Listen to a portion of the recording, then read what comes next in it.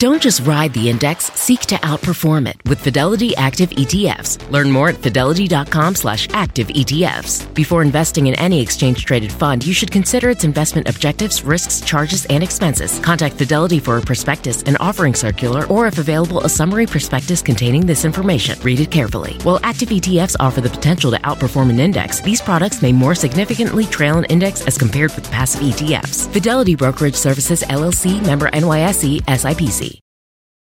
Picture this. It's Saturday morning and you're on your John Deere compact tractor. You're effortlessly breaking ground on your new landscaping project. Next, you're moving piles of rocks just by moving a lever. And now, you're enjoying the warmth of the sun as you clear brush across your pasture. We could keep trying to put you in the moment, but to really understand everything you can do with a John Deere compact tractor, you just have to get in the seat. Learn more at johndeere.com/get-in-the-seat or visit a dealer near you.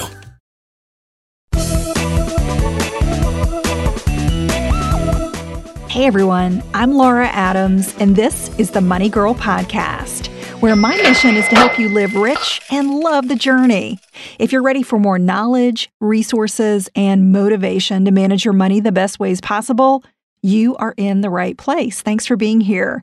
I want to also say thank you for all the awesome 5-star reviews that you guys have submitted in iTunes. Please keep them coming. They're really awesome to read. If you enjoy the show, that's really the best way to let me know. And it also lets other people know what the show is about and helps us keep some visibility in iTunes. And we have a lot of new subscribers listening to the show this year, and I'm really glad that you're here. If you're not aware, there are notes for each show, and the full archive of podcasts are located in the Money Girl section at quickanddirtytips.com. At the end of today's episode, we have a special bonus tip from our friends at Penny Hoarder. They're going to talk about the best side gigs to earn more in 2018, kind of a cool topic. So be sure to stay tuned and don't miss that. Today's show is for anyone who pays taxes, and I would bet that's everybody listening to the sound of my voice right now. Tax reform is something that just happened, and this show is going to get you up to speed on all the changes regarding your personal finances. This is episode number 527, called Tax Reform Law: 7 Ways It Affects Your Personal Finances. We are just going to cover the personal side of it. We're not going to cover the corporate side. And I promise that I'm not going to throw out a bunch of tax jargon or lingo that's going to make your eyes glaze over or just fly right over your head. I'm going to explain it in a very simple, easy to follow way. So stick with me, and by the end of the show, you will know exactly what's going on with tax reform law. And so we'll start out by saying that this law is called the Tax Cuts and Jobs Act. It became law on December 22nd, 2017. Most of the changes are starting in 2018, and some of them begin in 2019, and I'll tell you about those as we go.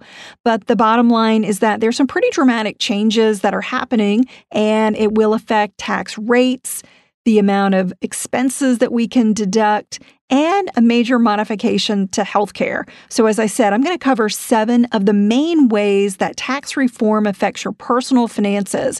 Understanding these changes now can help you prepare for the future. It will help you prepare your finances, help you avoid potential pitfalls, and I hope help you keep your tax liability as low as legally possible.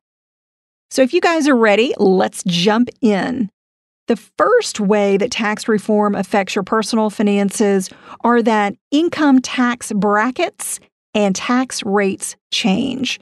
So the Tax Cuts and Jobs Act keeps the basic structure of our progressive income tax system, but modifies the brackets and rates. Don't worry, I'm going to explain all this tax jargon in plain English right now. So having a progressive income tax system means that higher amounts of income are taxed at higher rates.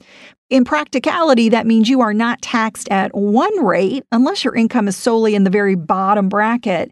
but it means you've got multiple tax rates applied to your income. Think about it sort of like a layered cake. And as your income goes up in these brackets or layers, each layer of that cake gets a different tax rate applied to it. And it is a progressively higher tax rate as you go up the layers of the cake. For example, under the old system, if you were single and you made $60,000, you would pay 3 different tax rates. The first, about $9,000 of income, was taxed at 10%. Then the next, about $30,000 was taxed at 15%. And then the last was taxed at 25%. So all those layers account for the full $60,000, even though it would be common to say that you're in the 25% tax bracket if this is your scenario, because that's where your income tops out. You don't pay 25% on all of your income. So that's just a little explainer on how this whole progressive taxation works.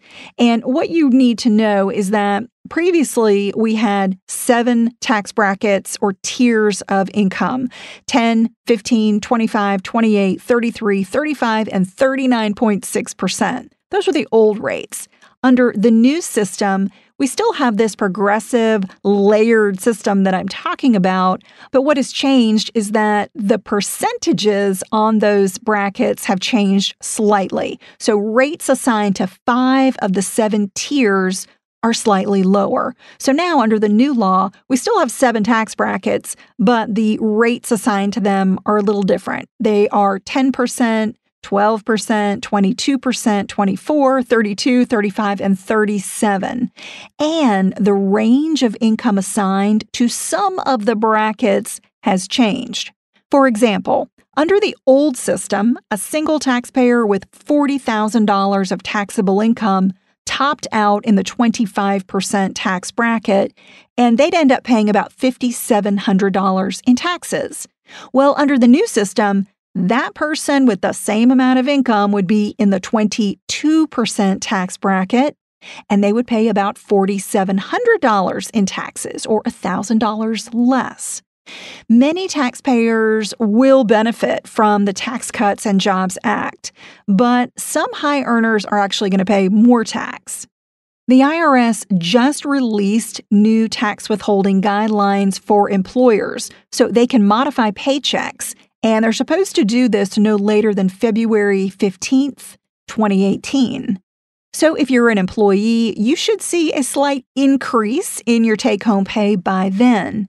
It's a really good idea to review those changes in your tax withholding carefully, because if your employer is not doing it right and too little is taken out, you could end up having to pay more at tax time. And given all the new tax changes happening, which I'll be covering in this show, I definitely recommend that you review your withholding anyway, because you're probably not going to get as many allowances on your W-4 going forward as you did previously. And if you want more information about what a W-4 is and how to fill it out, I did a previous podcast, which was show number 490, called How to Fill Out a W-4, plus 7 reasons to adjust your tax withholding. So if you want a primer on that, I would definitely recommend going back to show 490. Okay, let's move on. The second way that tax reform is going to change your personal finances is that the standard tax deduction increases. So the new tax law increases the standard deduction by a significant amount. And before I give you the numbers, let me explain. Deductions allow you to subtract certain expenses from your taxable income, which reduces your tax bill. So anytime you reduce the amount of income that you have to pay tax on, you're going to pay less tax. So that's a great thing. Even if you don't have any deductible expenses to decrease your taxable income, our tax system kind of throws you a bone just for breathing. It's called the standard deduction. You can claim a standard flat amount for your filing status, such as being single or married, with no questions asked. So basically, it's a kind of a freebie deduction that you get that reduces your taxable income down a bit, which reduces your tax liability. And that is one option that every taxpayer has. You can do that. You can take the standard deduction, Or you have a second option, which is called itemizing your deductions. Itemizing means that you do that. You itemize them by adding up all of your deductible expenses, and then you list them out on the tax form. Itemizing saves money when the total would exceed your standard deduction, but it's a lot more of a hassle because you have to prove that your expenses are legitimate. Well, you have to know what those expenses are in the first place to know to deduct them, and then you have to have the backup in order to prove that they're legitimate. It's definitely worth it if it exceeds your standard deduction because it will reduce your taxable income more, meaning that you pay a lower tax bill. Now, you can never claim both the standard deduction and itemized deductions in the same year, but you can alternate methods from year to year, depending on which option saves you the most. So what I recommend is that you run the numbers both ways every year to see which option gives you that bigger deduction, and then do the thing that's most advantageous to you. Here are the new standard deductions under the Tax Cuts and Jobs Act by tax filing status. If you file taxes as a single person, the standard deduction now is $12,000. That's up pretty significantly from before when it was $6,500. If you're head of household, the standard deduction is now $18,000. That's up from $9,550. And if you're married filing joint taxes, your deduction is now $24,000 as a couple, and that's up from $13,000 previously. So you can see that these amounts almost double. And as you can imagine, because you're getting a much higher standard deduction, that's going to make it more likely that fewer people will want to itemize. The standard deduction is just probably going to be more advantageous to more people. Now, it's still a good idea to continue tracking your deductible expenses so that you can make the comparison. However, there are many fewer deductions now as well, and I'm going to tell you more about that in a moment. Okay, the third way that tax reform is likely to change your personal finances is that the personal and dependent tax exemptions are eliminated. So this is another term that you hear a lot about, the personal exemption. Well, now it is gone. It has been eliminated completely under the Tax Cuts and Jobs Act. But let me give you a quick explainer, at least so you know what I'm talking about. The personal and dependent exemption was simply an amount that you got to deduct from your income for yourself and every dependent that you claimed on your tax return. It was kind of another deduction just for being alive, in addition to your standard or your itemized deductions. Prior to 2018, the exemption reduced your taxable income by $4,050 per person up to certain income limits. But you probably won't miss that now since there's a much higher standard deduction. The fourth way that tax reform will change your personal finances is home ownership benefits are reduced. So I mentioned that for many people, taking the standard deduction instead of itemizing may be more attractive because it will be larger starting this year. Plus, many itemized deductions are getting reduced or eliminated. The home mortgage interest deduction is one of the most popular itemized deductions because it can be pretty big and therefore cut your taxes significantly. So if you're a homeowner or you want to be a homeowner someday, you might be glad to hear that the mortgage interest deduction isn't going away. However, it has been reduced for new loans. So here's what's happening. The interest on a new mortgage is now limited to the interest paid on a maximum of $750,000, or half of that amount if you're married and file taxes separately. That's down from $1 million. It used to be $1 million as a couple or $500,000 if you were filing separately. So the mortgage interest deduction is still alive, but it's just a little less rich than it used to be. And another huge change is that interest on a home equity loan or a home equity line of credit, known as a HELOC, those are gone. That is no longer deductible. You used to have up to $100,000 of interest paid on home-related debt that was deductible for a home equity loan or a HELOC. But now you cannot deduct any interest related to a home equity loan or HELOC. So that's not a reason that would keep me from getting a home equity loan or line of credit if I needed it or thought it was beneficial, but it just makes it less rich than it used to be from a tax perspective. Another big homeownership benefit that's been scaled back is the exclusion of gain from the sale of a principal residence. Here's the deal. This regulation allows you to skip paying taxes on a really big chunk of money that you make when you sell your primary residence. The major requirement to be eligible for this tax break is how long you lived in the home. It used to be that you had to live in the home a minimum of 2 of the previous 5 years before you sold the home to qualify for this big exclusion in capital gains taxation. Now you've got to live in the home for a longer period to qualify. You've got to live there at least 5 of the previous 8 years in order to qualify for that benefit. So be sure that if you're counting on that capital gains exclusion, that you have been there a full 5 years prior to selling the home. In addition, this benefit gets phased out or reduced when you earn more than $250,000 or $500,000 when filing a joint tax return. High earners and those who own higher-priced homes are definitely affected by these tax changes the most. Spectrum One is a big deal. You get Spectrum Internet with the most reliable internet speeds, free advanced Wi-Fi for enhanced security and privacy, and a free Spectrum Mobile Unlimited line with nationwide 5G included, all while saving big. For the big speed, big reliability, and big savings you want, get Spectrum One. Just $49.99 a month for 12 months. Visit spectrum.com/big deal for full details. Offer subject to change. Valid for qualified residential customers only. Service not available in all areas. Restrictions apply. Hey there, I want to tell you about one of my favorite podcasts, Freakonomics Radio. Every week, host and best-selling author Stephen Dubner dives into the hidden side of business, economics, and so much more. He interviews CEOs, historians, and Nobel laureates to explore all kinds of topics, like why the best employees can make the worst bosses, and how whales went from being economic engines to environmental icons. If you're a curious person looking to better understand the world around you, you'll find everything you're looking for on Freakonomics Radio. Listen wherever you get your podcasts.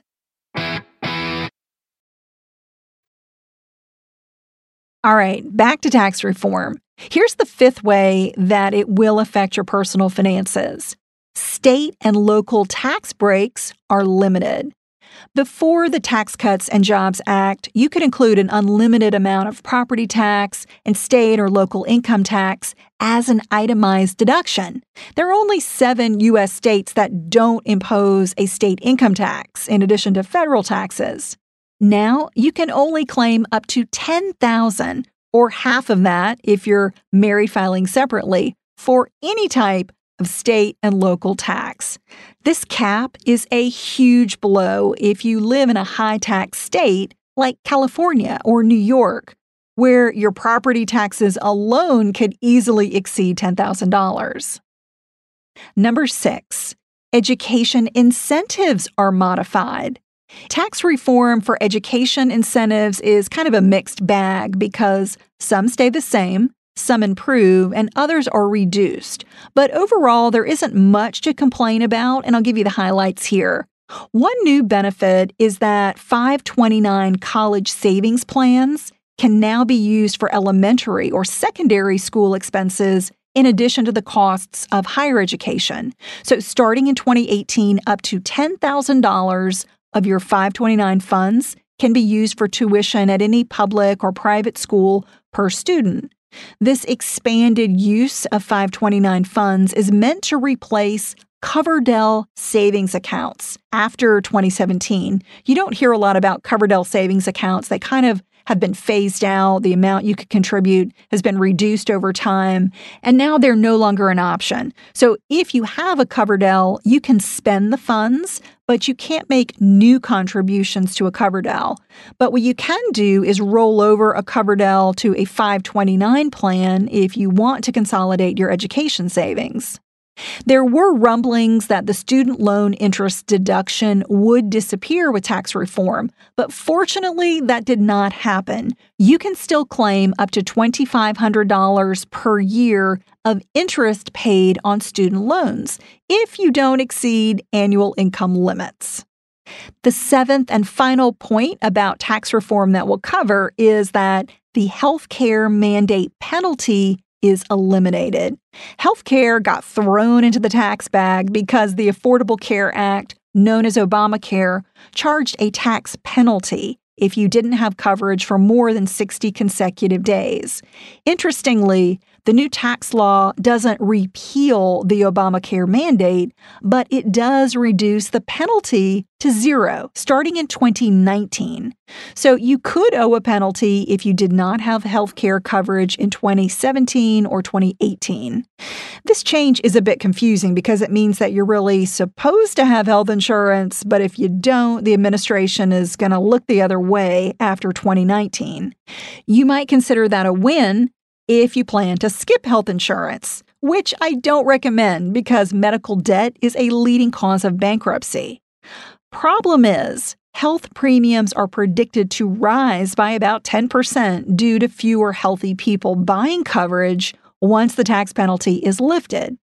If health insurers pay out more in claims than they make in premiums, they're forced to raise rates for all policyholders, or they can decide not to do business in certain cities, counties, or states, which gives people fewer options. Another medical issue that the Tax Cuts and Jobs Act changes is the threshold for itemizing medical deductions. Previously, you could claim a deduction for medical expenses that exceed 7.5% of your adjusted gross income. But starting in 2019, under tax reform, those expenses have to exceed 10% of your income in order to be deductible. So that cuts your allowable deduction. I mentioned that for many people, taking the standard deduction may be more attractive because it will be higher starting this year. Another reason is that many itemized deductions have been eliminated. Here are a few expenses that are no longer allowable tax deductions. So you can no longer claim a deduction for employee business expenses.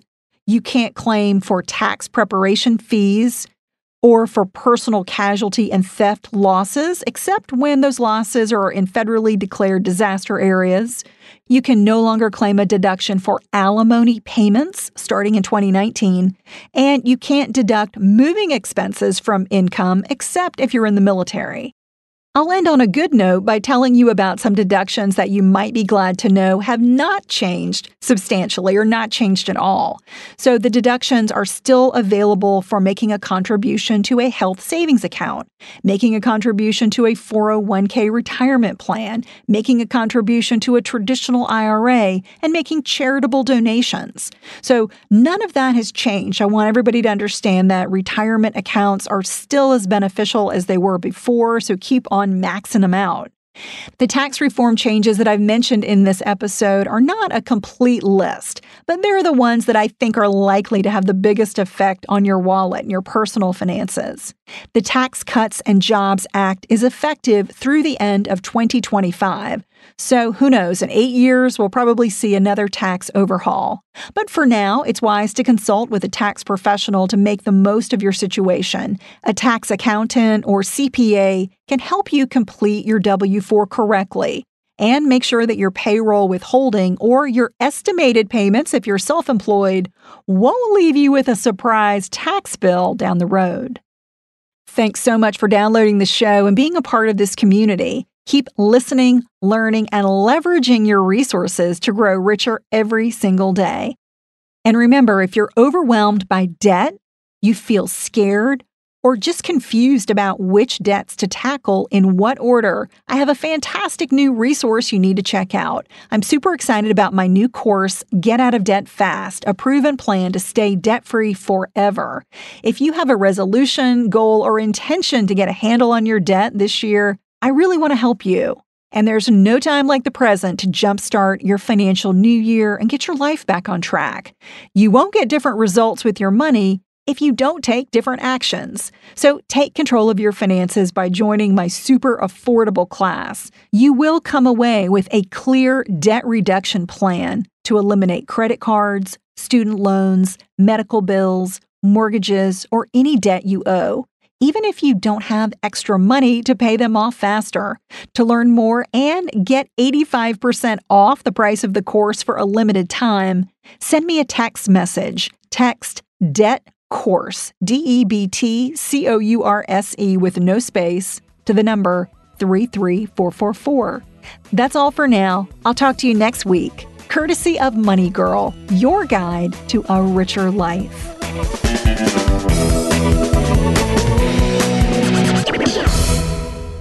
This is Lisa Rowan from thepennyhoarder.com, and I'm here with today's money hack.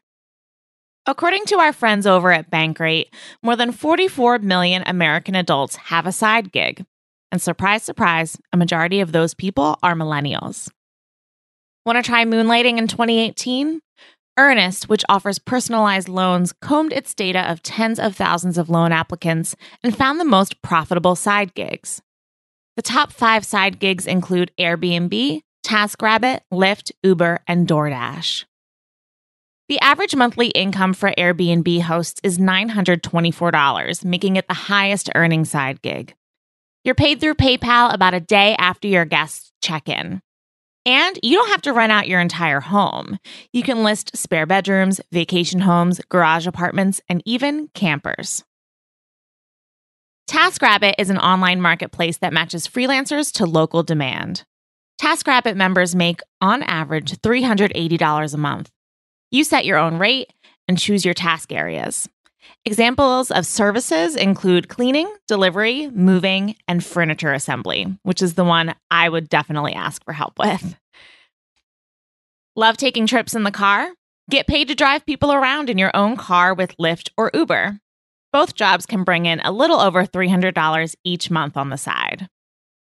Finally, DoorDash is an on-demand food delivery service that's located in more than 300 cities. The average Dasher makes $229 a month. You're paid per delivery and keep 100% of the tips. Talk about inspiring. Go forth, side hustlers. For more ways to earn extra cash this year, visit thepennyhoarder.com.